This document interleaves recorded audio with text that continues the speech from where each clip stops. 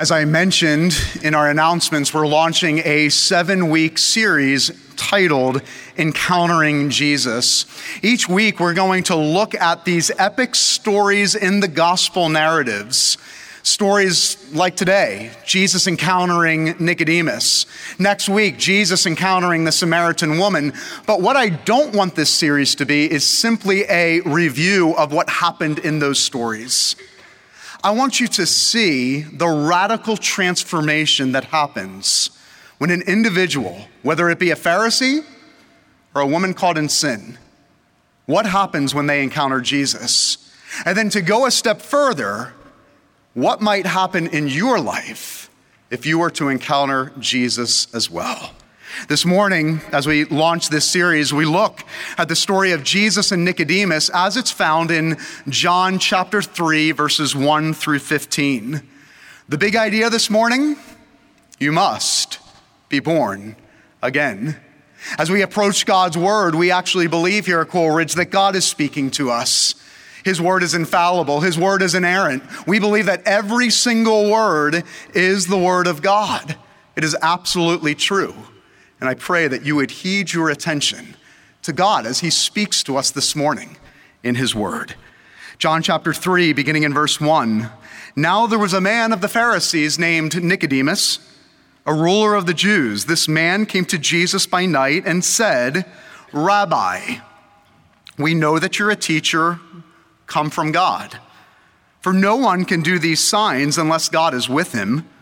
And Jesus answered him, Truly, truly, I say to you, unless one is born again, he cannot see the kingdom of God. This phrase, truly, truly, in some translations, it might be amen and amen.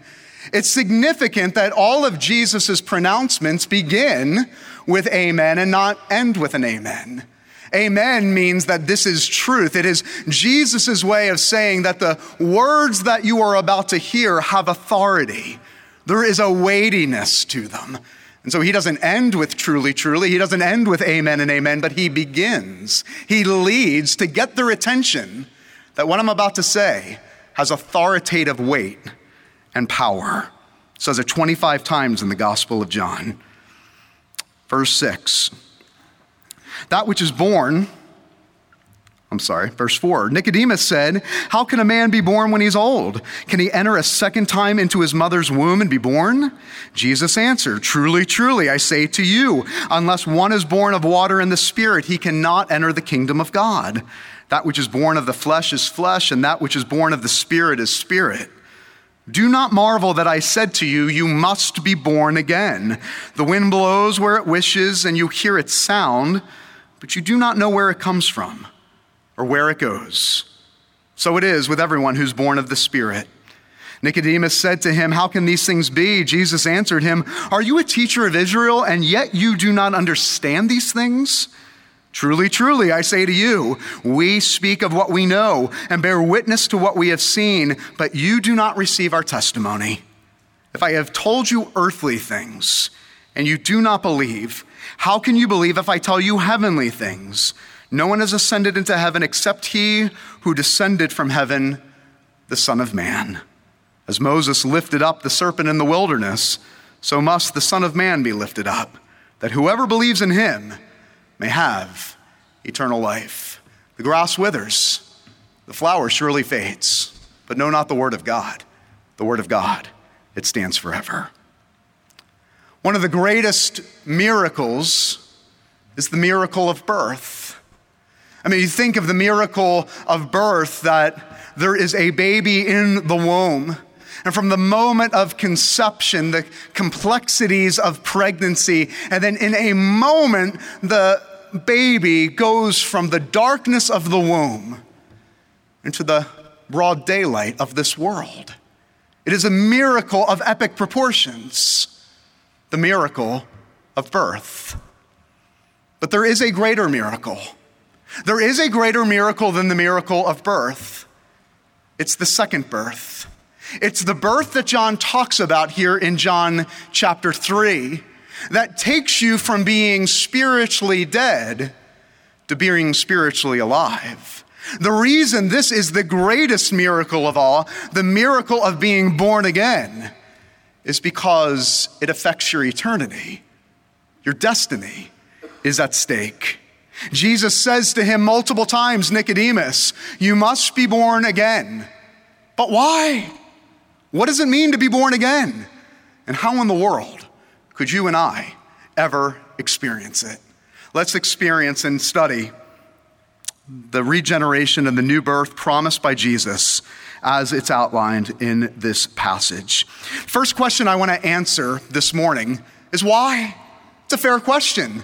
He says to Nicodemus twice, you must be born again. But before we answer the why, I think we need to deal with the stigma attached to this phrase, born again. You often hear in our culture that being born again is for the down and out. Being born again is for the immoral.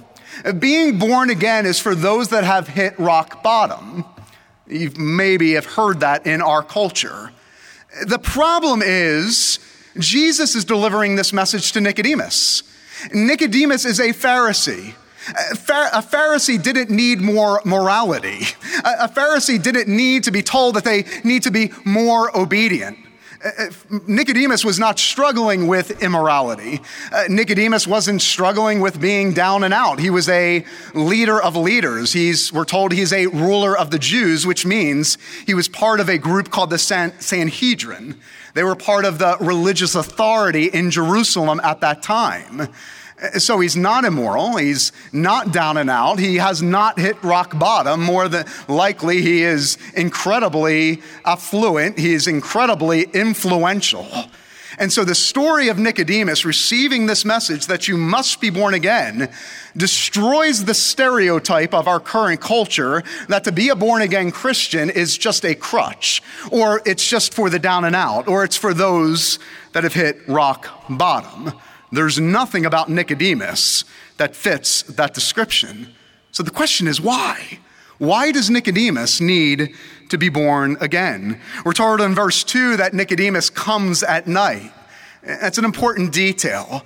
Nicodemus, being a ruler of the Jews, wouldn't be caught seen with Jesus in broad daylight. So the darkness represents the secrecy of the moment, coming in the dark of night, not wanting to be seen, this public exchange between a Pharisee and what Nicodemus thought was simply a rabbi or a prophet from God. But then we get to this exchange. And it's quite peculiar because do you notice that Nicodemus is coming to Jesus, recognizing him, honoring him as a rabbi, recognizing him as a teacher of God, and more than likely Nicodemus was simply interested in having a spiritual, intellectual, and philosophical exchange. Nicodemus comes more than likely just to verify that all of the things that you're teaching, Jesus, line up with Scripture. But you notice what Jesus says? He says, you must be born again to enter the kingdom of heaven. Well, Nicodemus doesn't ask you how to get to heaven. Nicodemus doesn't ask you how you enter the kingdom of God. But what Jesus is doing is brilliant. What Jesus is doing is he is saying, Nicodemus, I know you've come with one agenda, but I come with another. And I love how Jesus just cuts to the chase and goes to the heart of the matter. You're coming to me as if I am a rabbi, a teacher of the law, and I am here, Nicodemus, to tell you that you are dead, and the only way you can live is to be born again, to be regenerated by the Spirit.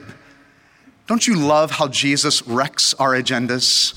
That we go through life thinking we have a plan, we have an agenda, and what Jesus does, the lesson here, one of the many lessons here, is that Jesus comes into our life and says, not so fast. I have an agenda that is against your agenda. I have something greater and bigger. I have purpose that I have come into this world to accomplish through your life. So Jesus here for Nicodemus rocks his world and says, Nicodemus, you don't need more morals. Nicodemus, you don't need more laws. Nicodemus, you don't need a self-improvement plan. You need to be saved. Now, this is incredibly offensive. Here is a rabbi coming to a Pharisee of Pharisees, And you can understand why this would have been so offensive. Pharisees prided themselves on the works of the law. They prided themselves in their morality. They prided themselves of being upright citizens of the kingdom of heaven according to their works and their goodness and their righteousness. And it was as offensive for Nicodemus 2,000 years ago as it is offensive today. Because who wants to hear that we can't fix it?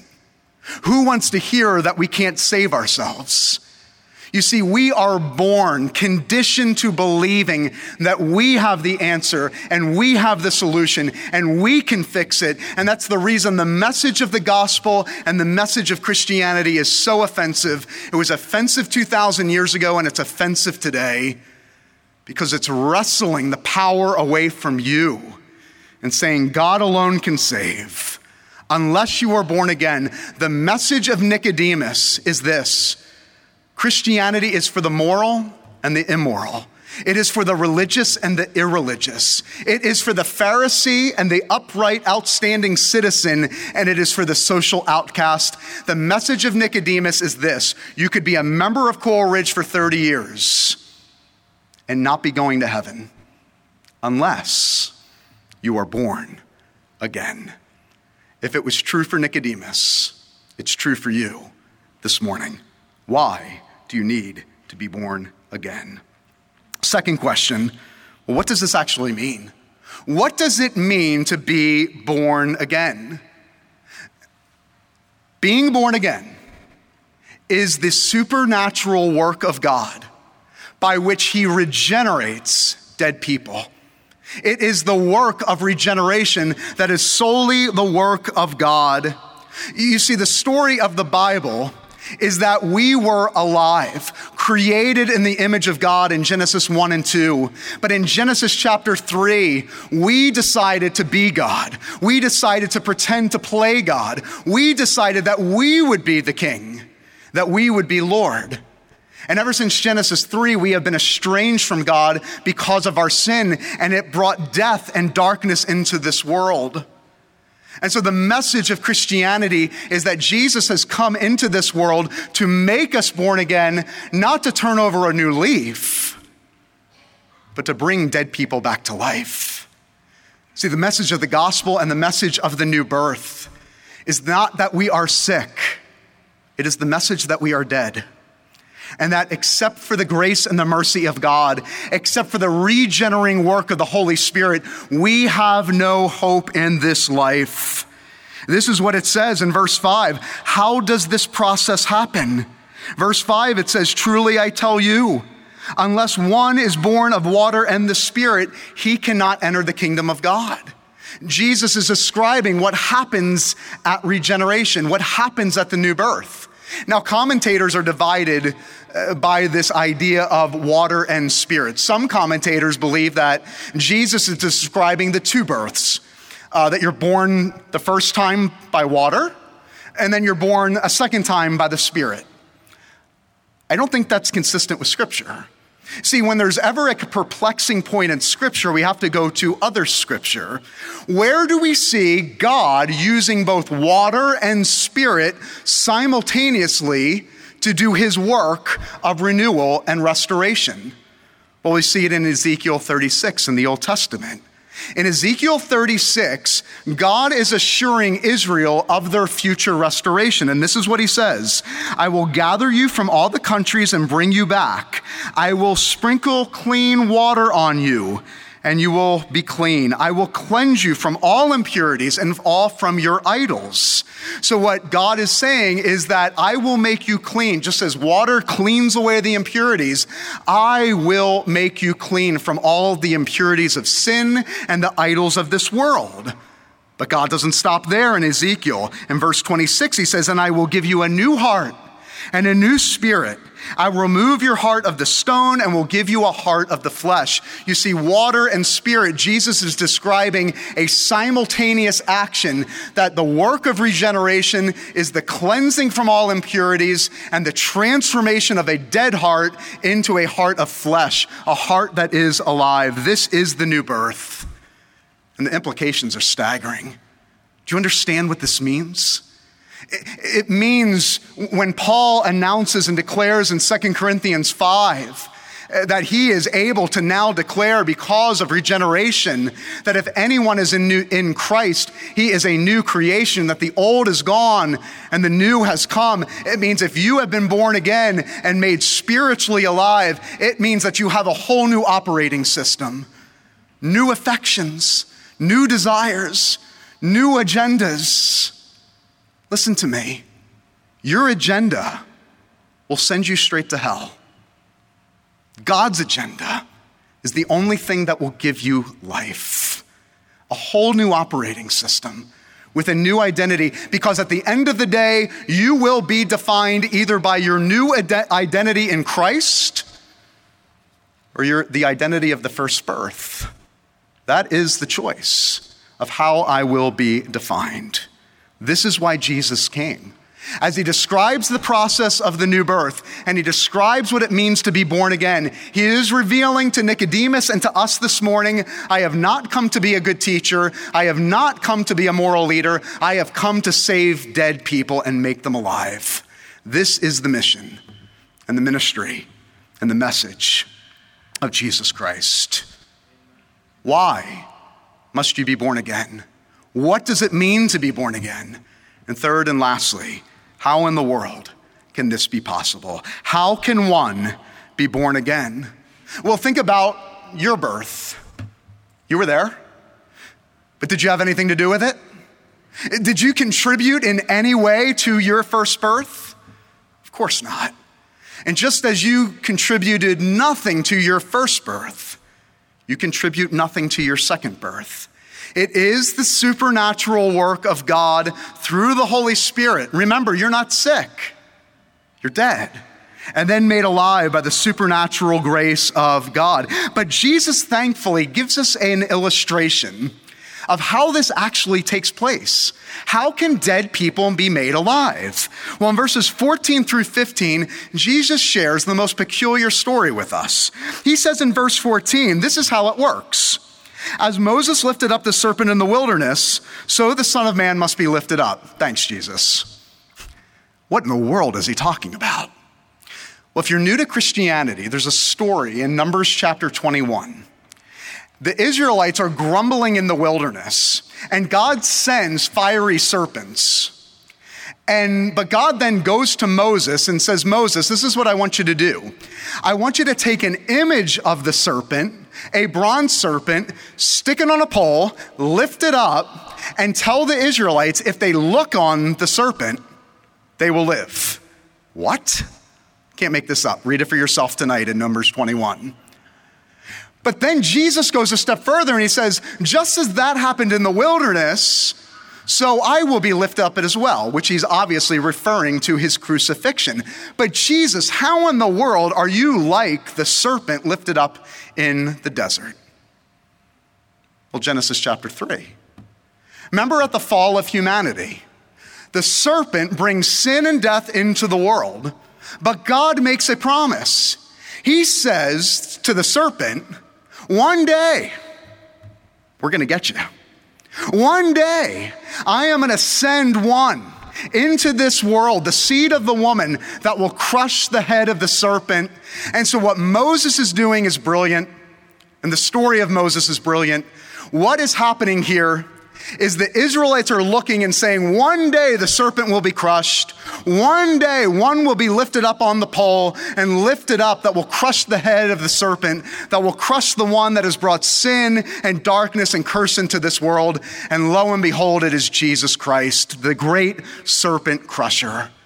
Jesus is saying, I'm the one that will be lifted up, that will crush the head of the serpent. But I think what makes this illustration so profound is that Jesus says, I will become like the serpent. What? He who knew no sin became sin so that we might become the righteousness of God. You see, what Jesus is revealing is that the only way that you can be born again is through the sacrificial, counterintuitive, unconditional love of Jesus Christ. Jesus is saying the only way you can be born again is by looking to the one who took on the venom of the serpent, look to the one who became sin so that you might become the righteousness of Christ. Jesus is saying you are born again through my pain, my labor, my death, through my sacrificial love. And the hardest thing for you to believe is that you simply have to look. Jesus says, look and believe.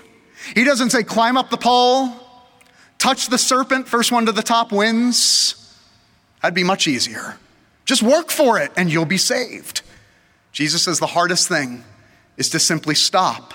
Stop looking at yourself and to look out, to look up, and to believe.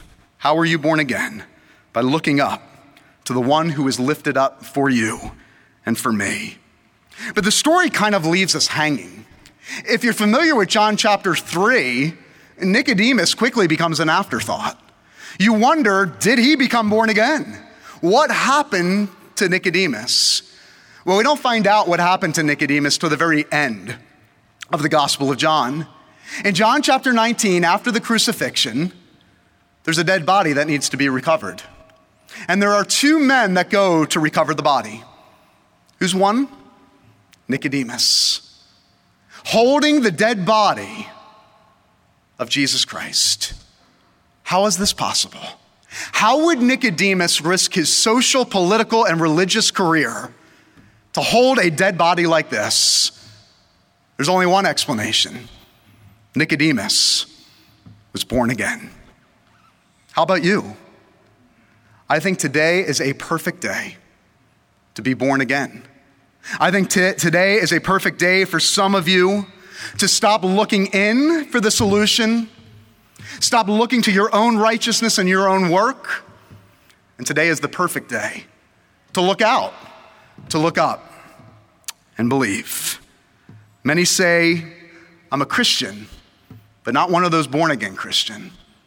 I'm here today to tell you that there is no such thing. You are either born again or you are not.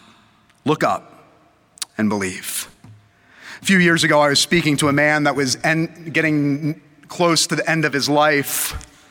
And he said, preach, I'm not afraid to die. I've embraced it. After all, I've lived a great life. And I've done the best I could. And I think he was quite surprised by my reaction. I said, stop. You're going to stand before God and say, I did the best I could? You're going to have the audacity to stand before God and say, here's my resume, stamped on top. Here I am. I did the best I could. No, it's not about doing the best you can. It's about looking to the one who was perfect on your behalf. It's about living your life on the firm foundation that Jesus has the perfect resume, and by faith alone, that is transferred to you so that when you stand before God one day, you don't dare say, I did the best I could. You say, I've been born again, and I now live according to the perfect resume and the perfect righteousness of my Savior. Jesus' righteousness, Jesus' good work for you, living on that firm foundation that he was perfect on your behalf. You often hear people say, there just has to be more to life than this. I'm here today to tell you there is. You can be born again. Let's pray. Our Father and our God, Lord, this morning, there are people in this room and people watching at home that need to be born again. There are people that need to transfer their trust from themselves and their righteousness and their goodness and transfer their trust to the only righteousness and goodness that matters, the righteousness of Jesus. May there be orphans that come home today and transfer their trust in such a way that they stop believing in themselves and they look up and they look out to the cross. They look to the one who was lifted up. As the serpent was exalted in the wilderness, so Jesus was exalted for our transgressions. But he was exalted as the one who became sin so that we might become the righteousness of God. If you're here this morning, you can simply pray this prayer. Dear Jesus, forgive me. I no longer want to live life without you. Come into my life as my Lord and as my Savior. I look to you today. I look upon Jesus for the first time this morning because it's there that I find life. I place my faith and my hope and my trust in you, the one who died in my place on the cross. I want to live with the hope of heaven both now and forevermore. And I want to be able to stand before God one day with the confidence that Jesus' perfect record has been imputed to me by faith, so that I know the only reason that I qualify to enter into heaven is because I have been born again. May that be the prayer of many this morning as they go from death into life, experience regeneration, and experience the new birth that is only possible through Jesus and Jesus alone. We pray all these things in the matchless name of the one who saves. Amen.